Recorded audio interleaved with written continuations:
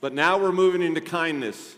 And I've never been so excited to talk about kindness, all right? So we're going to do that today. We're going to be in an interesting passage, Ephesians chapter 4, verses 17 to 32. And you'll know that kicker, the very last verse. You'll know it. You perhaps have memorized it, and we'll be looking at that. But think just for a minute about the word kindness. It's an attribute that affects so many other attributes and circumstances. It builds them up. It enhances them. It helps to focus them clearly. If you're learning anything about the fruit of the Spirit, it's how intertwined they really are. Isn't that true? It's so hard to kind of separate them out because, well, patience has to do with peace, or kindness has to do with goodness, with gentleness. We could go on and on. But today we look at this. In fact, kindness is such an important thing. Even country music. Yes, I said country music. Some of you are fans. Anybody? Oh, they admitted it. It blows my mind as a former musician that country music is the most popular music in the United States and in the world. Did you know that? You fact checkers are on your phone right now looking. At least it was last time I looked it up a couple years ago. But even country music has noticed the truth about kindness. Isn't that right? You old timers, Glenn Campbell had a song called Try a Little Kindness. Anybody know that one? Okay, come on up and sing it for us. Come on. Oh, she sunk down there. Okay. Isn't that crazy? Did you know we even have a day set apart? It's called the Random Acts of Kindness Day. Unfortunately, though, that is not reality. We live in a cruel world. If you really examine and look at it, it's a cruel world. I can't even read certain news articles. I can't watch the news on TV very often. I was just trying to look at a few articles, and there was a couple, just the most cruel things I couldn't even think of. How could someone even do that? And there it is. And so we live in a cruel world. Think about it. A road rage driver cuts you off in traffic into your lane. Your teenager listens to music that has lewd and hostile lyrics.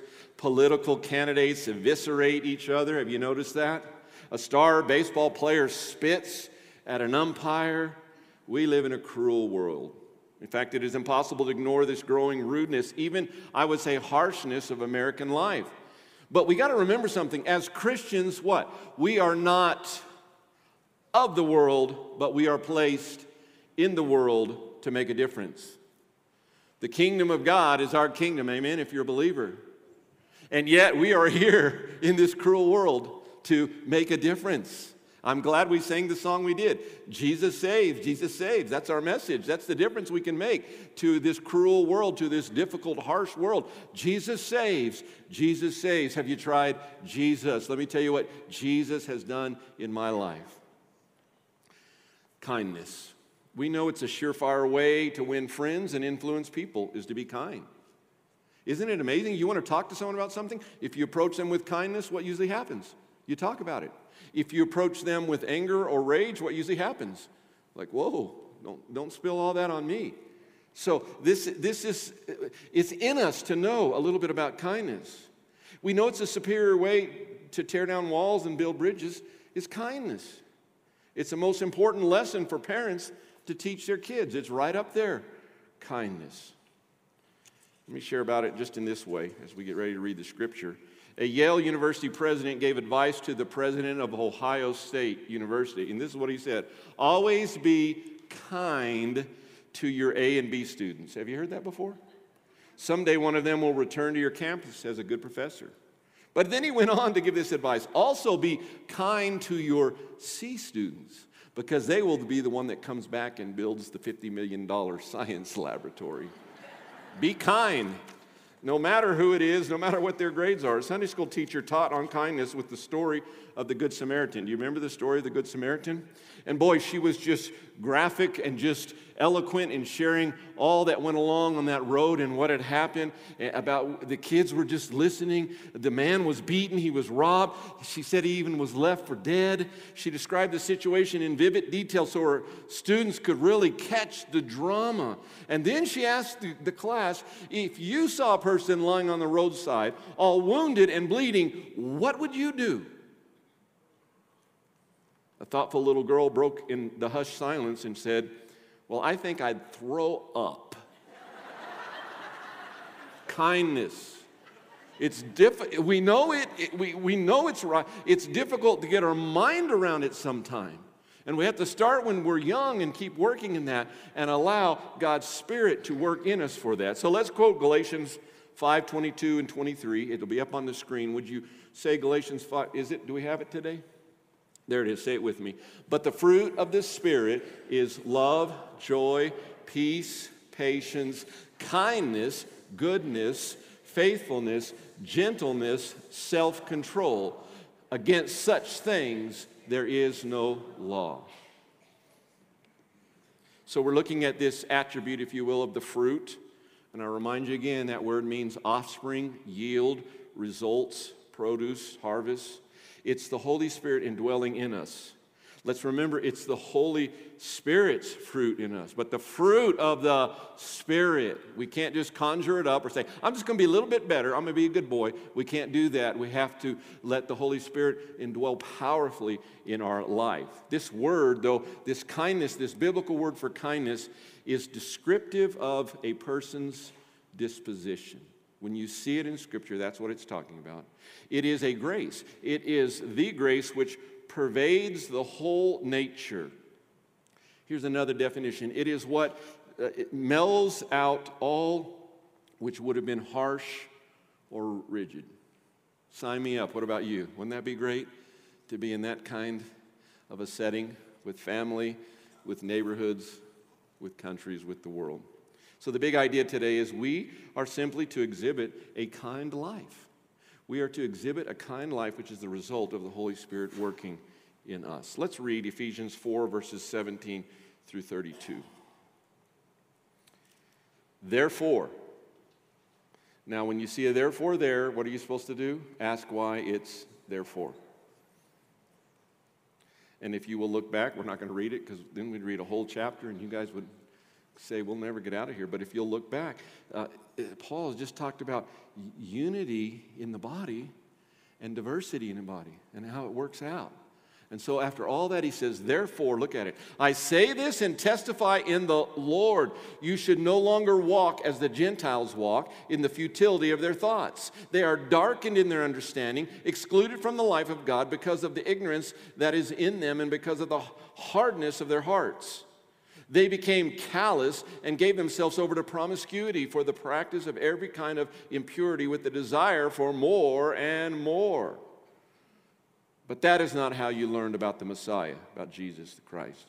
Assuming you heard him and were taught by him, because the truth is in, what does it say? Jesus. You took off your former way of life, the old man that is corrupted by deceitful desires. You are being renewed in the spirit of your minds, and you put on the new man, the one created according to God's likeness, in righteousness and purity of the truth. And then he gives some very specific things about this new life. Look at it. Since you put away lying, speak the truth, each one to his neighbor, because we are members of one another. Be angry and do not sin. Isn't that interesting? Isn't that an interesting phrase? You know, I don't see that in our world very much, do you? We would say be angry and sin a lot, right? No, it says be angry and do not sin.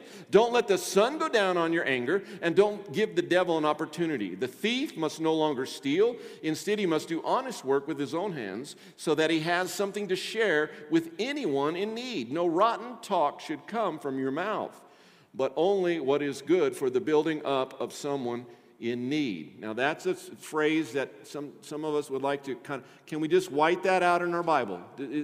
Does that really count? Yes, every word, every phrase counts in the Bible. Look at that one more time, verse 29. No rotten talk should come from your mouth, but only what is good for the building up of someone in need, in order to give grace to those who hear. And don't grieve God's Holy Spirit, who sealed you for the day of redemption. All bitterness, anger, and wrath, insult, and slander must be removed from you, along with all wickedness. And here's the verse. And be kind and compassionate to one another, forgiving one another, just as God also forgave you. He takes this amazing chapter, and at least how we've broken down chapter and verse, it's put together with this. And a lot of us memorized it, didn't we? Memorized it this way. Be ye kind one to another, right? And so let's take a look at this, but I want to pray over the scripture before we do. Let's pray. Thank you, God, for your word. May we hear your word today and not just words. May our hearts be open. May our ears be open. May you speak to us. And thank you, God, how you customize your word uniquely into each life.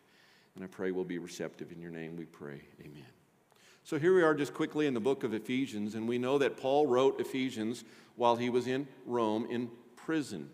This letter, I think, really shows a big scope. It's the full and big scope of God's eternal plan for all, not just for Jews, but for Gentiles alike. Read it, you'll see that. The first 3 chapters focus on what Christians should believe, and the final 3 chapters explain the implications of God's grace for the church. I think it's pretty practical, and that's where we are today.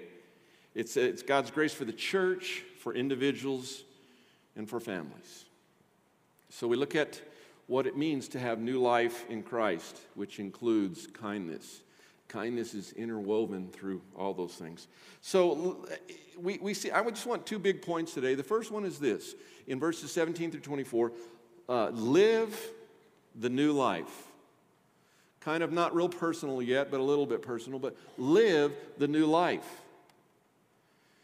Now, we can break it down this way. Verses 17 through 19, he says, don't live this way. And then verses 20 to 24, do live this way. I like that. Simple mind, right? Don't do this, do that. And so we take a look at it. Now, why is this important, talking about life? If you know something about the Ephesians, they were particularly sinful, if that can happen.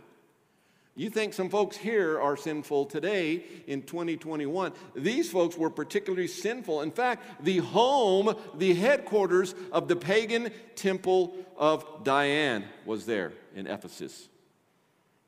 They came out of this. Those who were believers came out of this. So let's look at verses 17 through 19. Don't live this way. Paul begins by exhorting strongly, don't live like them. The non-Christians, the non-believer. Now, if you go back to the beginning of chapter 4, you'll see it just ties right together, because in 4 verses 1, he says, I urge you to walk worthy. Walk this way in this life, not this way. Don't live any longer like the surrounding pagan culture. I fear more and more people are giving up and living like the pagan culture around them. And I'm talking about today. It's a battle. We have to fight that. We have to be in the Word. We have to spend time with the Lord to fight that. It's so easy after something has been said over and over and over again, something that happens over and over again, for us to become a little desensitized or give up. We can't do that. We can't do that. Just like these folks, Paul says, make sure, for us today, make sure you don't live like the surrounding culture. How? How can we do this, Paul? Because it says it right there. He's testifying and saying this in the Lord. That's how we can do it. If the Lord is our source of authority, then this can be accomplished. Why? Why do it? Well, think about this. Why does this need to happen? Why do we be reminded to not do this? It's because they, and really us, if you think about it, they came to Christ. Before they came to Christ, their minds, feelings, and actions were futile. And that's the same for us today. Now, maybe you've been saved a long time. The longer we're saved, the easier it is for us to forget what a dirty, rotten sinner we really were. Amen? And we had nothing to do with it. God's the one who saved. But if we're not careful, I'm getting better and better and better and better. No, we're still that person. We are just what? Saved. God has redeemed us. So our minds, feelings, and action before we came to Christ were futile. What does that mean? It means all that we did, it was a foolish method aiming at a foolish goal. And he talks about this. He says the futility of their thoughts. And in verse 18, he goes on, he says, in addition, not this life you're not supposed to be living, they were also darkened. Now that word gives a picture of turning away from God. God is light. So turning away from God, they were darkened in their understanding. It is the idea of no light, being blacked out. It's a picture of being blacked out. Professor Snodgrass said it this way. That really is a name, by the way. It's funny, huh? He said this: sin produces a malfunction of the mind. I like that. Sin produces a malfunction of the mind. This excludes people from the life of God. Did you catch that in verse 18? Excluding from the life of God because of the ignorance that is in them and because of the hardness of their heart. Why are they excluded? Ignorance. But more than that, hard hearts, cut off from spiritual life. So let's go further. Don't live this way. Look at verse 19. He goes on and adds another layer. They become callous. There are opportunities to respond to the good news. Today is that. The good news is shared today. It's an opportunity where you're watching online, whether you're right here. You can respond to the good news. But they got callous, and they repeatedly refused that. Now remember, Paul's writing. Did Paul have something to do with the region of Ephesus? He sure did. He was there. He traveled there. He preached. I guarantee you, every time he was anywhere, it's the good news about Jesus, right? It's his testimony, his powerful testimony. And after they just keep refusing and refusing and refusing. And in verse 19, did you see the consequence of becoming callous? They gave themselves over to promiscuity, a desire for every kind of impurity. You see, this life not only lacks kindness, but it lacks even more than that. It lacks any kind of moral restraint. And it leads to sexual obsession. That's really what it's talking about there. That's all that matters. Sexual obsession and a total perversion of the way God made us. If you read Scripture and simply read it, you know how God made you, and you know how you should live, and you know what His plan is for you. If you read the Word, it's really not that difficult. But not them. They were callous and callous. But here's the good news. He's doing this section. Don't do this. Don't be like this. It was their former life. You see, the good news is that many in the Ephesian church became new creations. Amen? Just like we are. Let us never forget we're a new creature. We're a new creation. God has come in and rescued us and saved us. So let us think differently. Let us respond to truth differently. Let us act differently from the pagan culture. Don't live this way. Pertinent to the readers, the first readers there, and very applicable today to us. Wouldn't you agree? Don't live that way. Let kindness rule in your life. Now, could we give example after example of that? We sure could. We sure could. A gentle answer turns away what? Say it again. Wrath, anger, rage. Yeah, it's all throughout Scripture. So don't live this way. But let's move on to what I really like, because I can hang my hat on this. Verses 20 through 24. But do live this way. It's a new life. Live out the new life and do it this way. We have a couple images there. In verses 20 and 21, we have the image of a school. Think teaching. Verses 22 and 24, think changing clothes. Put it off. Put it on. And so we see the image of school in verses 20 and 21. The subject here is Christ. That's a good school to be involved in, isn't it? The subject is Christ, the Messiah. And when you become a Christian, you don't merely learn about the teaching of Jesus, you develop a relationship with Him. Did you catch that? Too many people are learning about Jesus, but they're not developing the relationship with Jesus. Bible studies are good. Church services are good. Sermons, they could go either way. Concerts, worship songs. But we don't need more of that. What we need is to develop the relationship, the obedient life. Don't tell me how much you know about Jesus. Show me how He is developing kindness in you, how He's developing this relationship, the relationship of all relationships with you. Why? Because He is truth and trumps all worldly systems. Now we're going to look at the book of Jude here after we get done with Fruit of the Spirit, and we're going to talk about that some. I don't care what your system is. It's not Jesus. Truth. You can put an ism or an ist on anything, but it's got to be Jesus and his truth. That's the school I want to be a part of. Unfortunately, it's kind of hard to find. But then we go to 22 through 24, and we see the image of changing clothes. And there's three infinitives, okay? There's the put off, or in my version, took off.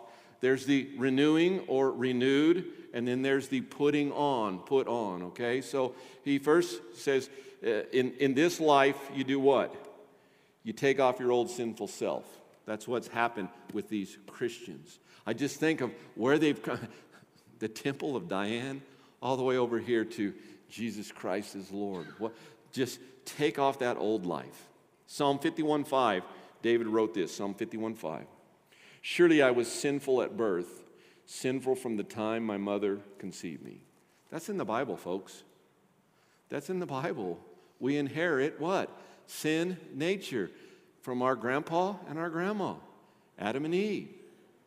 Or from our great uncle, Noah. We could go on and on and on, couldn't we? And we need to realize that. Man, I'm so tired. Well, I'm not so bad. What? Well, he's not so bad. What? Scripture tells us that we are sinful from the time our mother conceived us. And so we got to take off.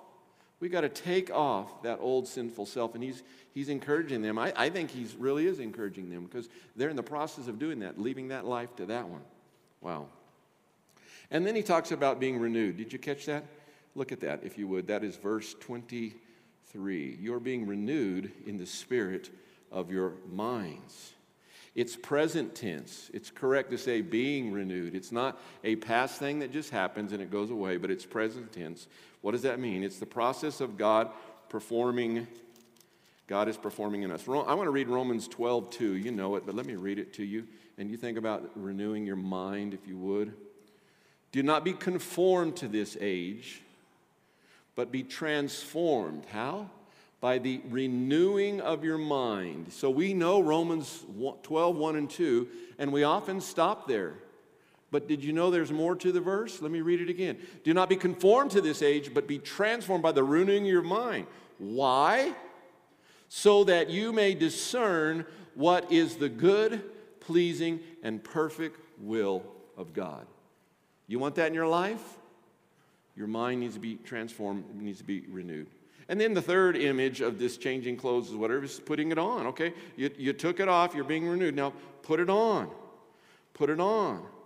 You put on the new man. That's an interesting phrase. It literally means to sink into a garment.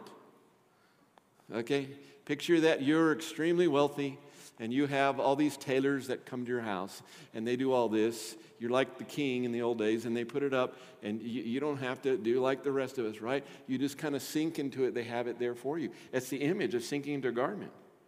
Well, what do we put on? What does it say we put on? We put on God's righteousness and we put on his truth. What does that mean? Those are big words. It means we put on a new holy self and a new holy lifestyle. And then look at the very end of verse 24.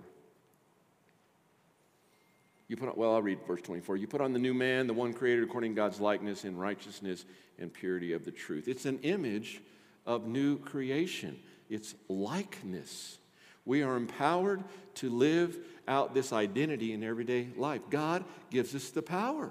As the Holy Spirit indwells on us, love, joy, peace, patience, kindness, that can happen as we allow God to work in our life and to live that out. So, live the new life, but now I want to get to the last part, and I think it's very practical. It's live out. I did it this way. Live out, okay, it's one thing to live, right? You know what I mean when I say live out? Really go for it. Live out your new life. And we see a number of things. The first one we see is in verse 25, lying versus truth-telling. It's an imperative again. It's not an option. It's a quote from Zechariah. Do you see that? In some translations, mine, for example, and others, what we find is if you have boldface type there, it's telling us it's a quotation from the Scripture. And it's Zechariah 8:16. Speak truth to one another. That's what it says in Zechariah 8:16. So Paul adds weight with the phrase. Look what he does with it, though. He quotes, speak the truth, each one to his neighbor. And then he goes on and says, because we are members of one another. Going back to chapter 4 towards the beginning. He puts that there. So he's saying, think about lying, how difficult that is. He's saying your words greatly affect not just you, but the whole body. That's why kindness is so vital.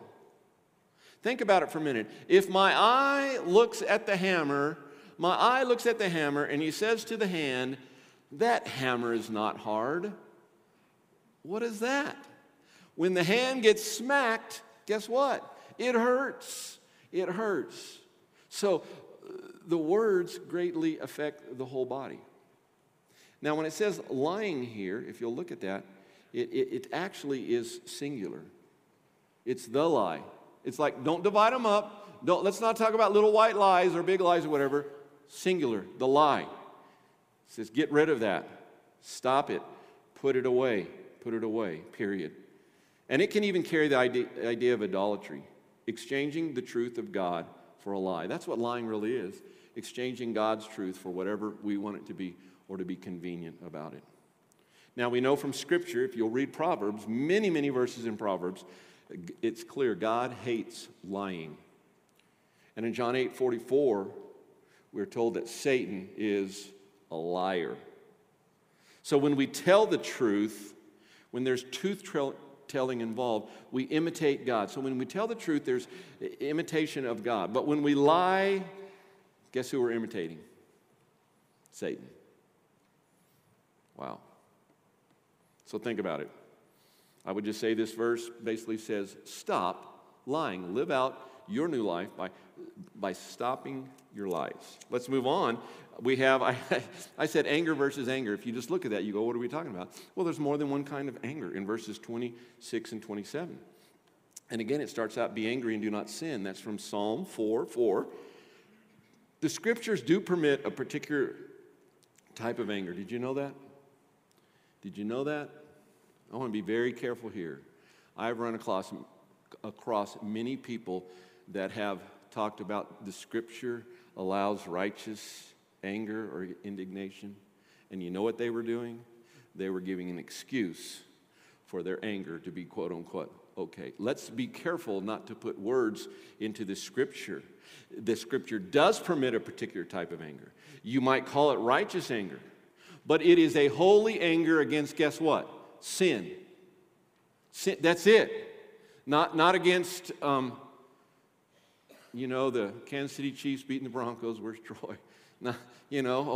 Or a bank account, or the stock market went down, or my stock went down, or whatever, or just I don't like something there. They're angry. No, it's a holy anger against sin.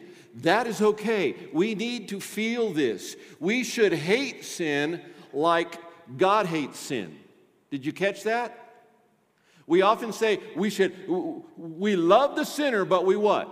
Hate the sin. No, we should hate sin like God hates sin, not like Lamar hates sin or whoever else hates sin. We've got to be really careful with that. And Jesus provides us with examples, didn't he? He provides with the example. What happened when he turned over the tables in the temple? Do you remember that? That's an example of hating sin, of righteous anger. Later on, he responds to the questions about the healing on the Sabbath. Do you remember when they tried to get him? He was doing healing on the Sabbath, and they were talking about, no, our rules say you can't work or do anything like that. He had righteous anger. So we got to be careful. We must resolve for this type of anger. But guess what else it says there? Don't keep your anger for more than a day. Wow. Is that tough? Let me just say, boy, I'm feeling good today. We might be here all day. In Hoppentown, you are not immune to this because I've read some of your posts, not just my friends' posts from high school, not just other pastors' posts, not just other people that I know. Our social media posts are breaking this rule. It says, do not let the sun go down on your wrath. and you continue to post in anger day after day and week after week until finally we hit the button and we unfriend you. Are you familiar with that? That's what I love about Facebook. You can unfriend someone and it says they won't know, you'll still be friends. And I'm like, oh good, they won't know, but maybe they should know. Because if you're harping on something in anger day after day, it says don't let the sun go down on your wrath. Thank you, because it's about the quietest I've ever heard it in here. Bob, you saved me. I was getting ready to cry. Think about it. Why? Why is this so important? Because the scripture tells us right there, the devil will win the day over us if we don't do this. So when we're angry, we cannot sin. We can hate sin like God hates sin, that righteous anger. But then the step further is you got to get through it. Don't let the sun go down upon your anger, or the devil will win. And kindness is the key to this. I don't know of any weapon better that we can have in our arsenal than kindness. Kindness helps to keep at bay bitterness.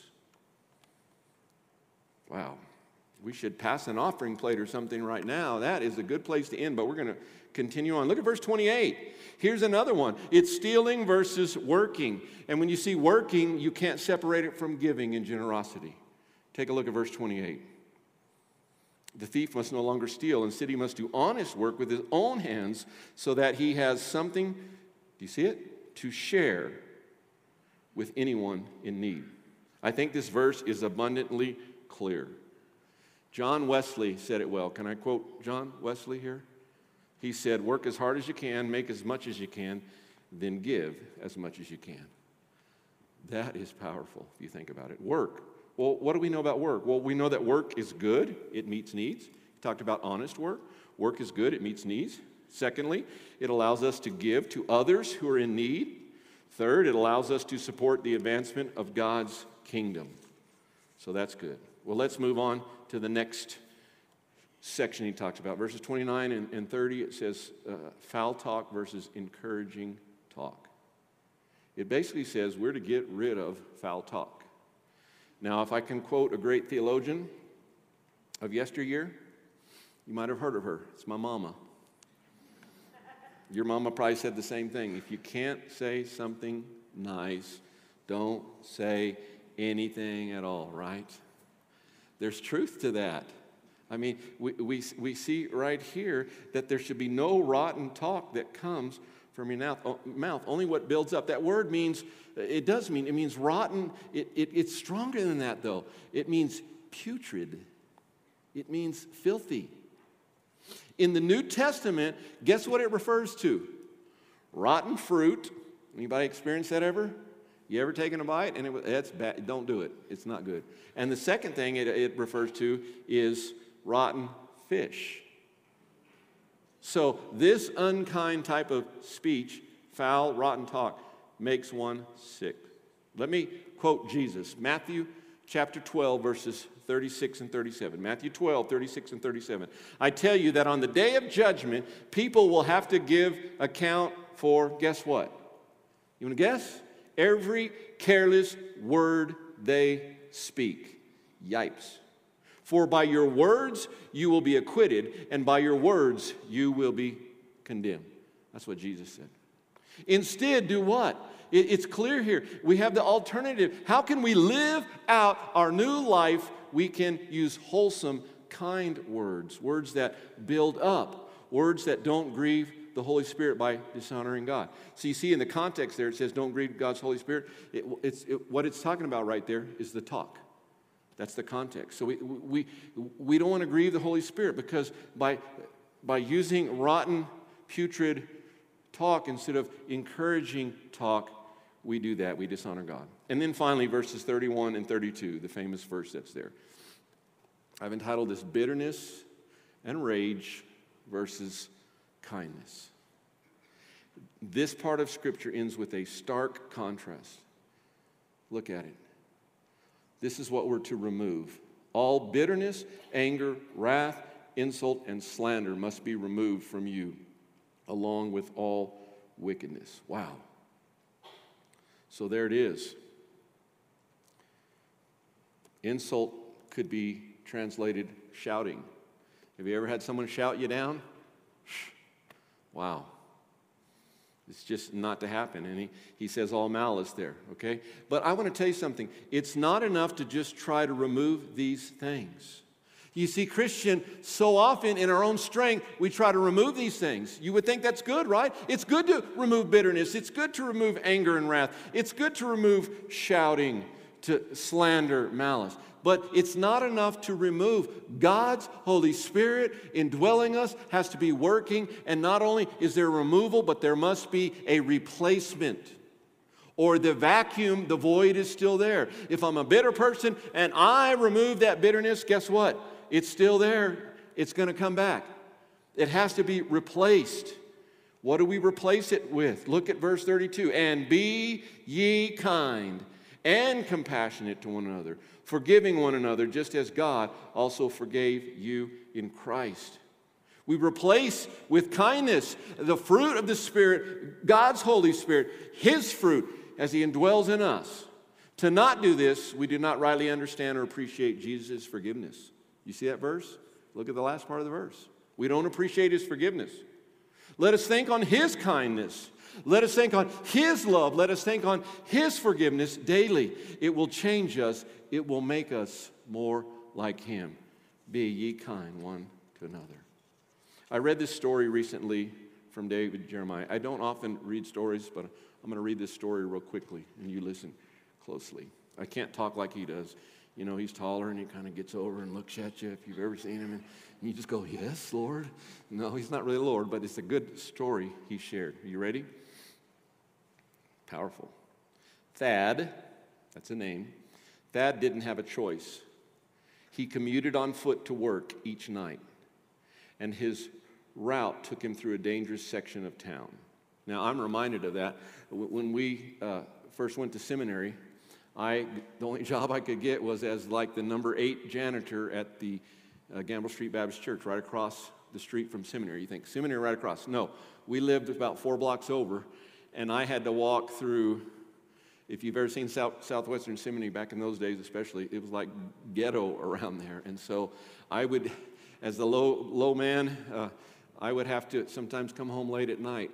And so I learned how to run. I hate running, but I learned how to run fast from the time I left that church building to get to our apartment, because it was dark and there was some scary characters out here. So this is Thad.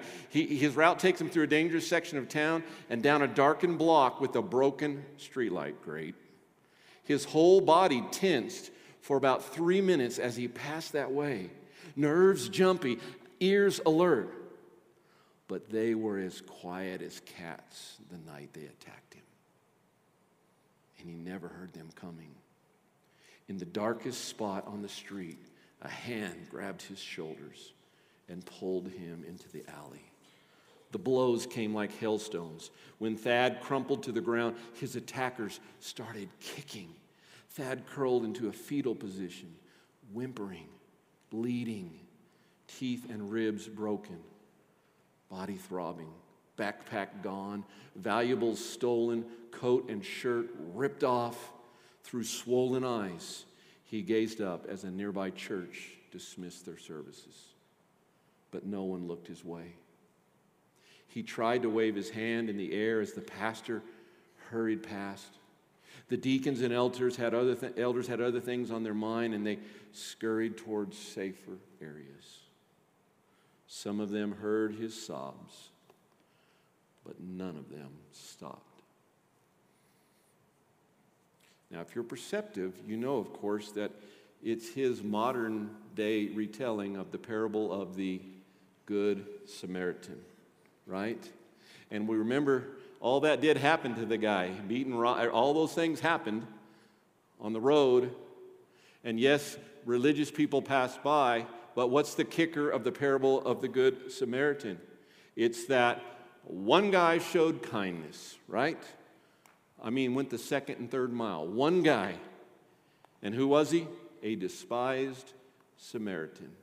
As people heard, these leaders, these Jewish leaders, these religious leaders, the disciples, as everyone heard the parable of the Good Samaritan, can you imagine how they fell out of their chair, if they were in a chair, when he said it was a despised Samaritan? He was the one who showed kindness.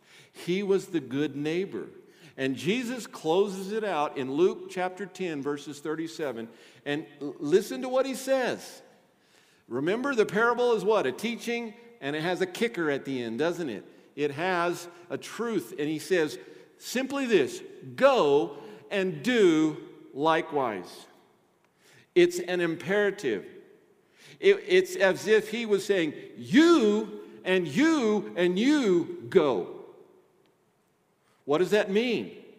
That word means to walk, to live, to conduct oneself. Remember, it was the one who showed kindness. And he says, you go. I think it's interesting. It comes from a root word meaning, this is a serious word. Listen to what it means. We would say sometimes, as you go, as you're going, right? Great Commission. But there's a root word that this comes from, and it means this: to pierce or run through. This has got to get to you so much that it pierces you, that it runs through you, and you go and do likewise. And I say to us today, may we go in this kind way. May kindness become a hallmark of us, because I guarantee you, people are watching, and I guarantee you this will be very winsome to them. This will be a kind person is very attractive. And in our world today, we must win the right to share Jesus. It's the way of kindness. And I say, God help us. Let us pray.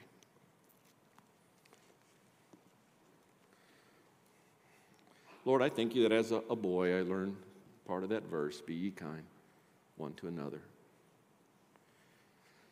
And God, I'm sad that I don't really understand it all. I'm still unpacking that. We are as a church. And God, I would just pray that we would see that the fruit of the Spirit is not optional, it's required.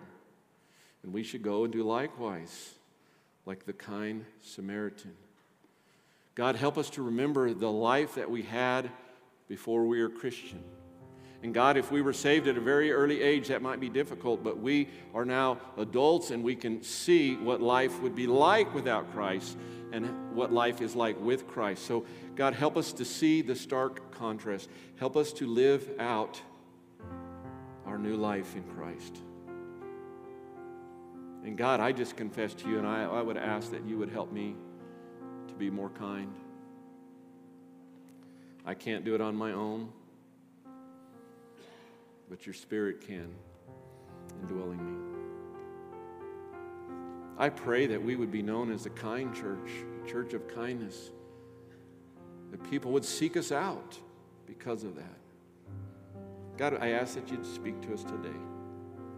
I ask, God, I've been praying that you would put a relationship into each one of our hearts today, and we would think about that broken relationship or that distant relationship, or just not as good as it could be because of the absence of kindness. I pray, God, that we would confess that even right here today. I pray that we would pray about that to you.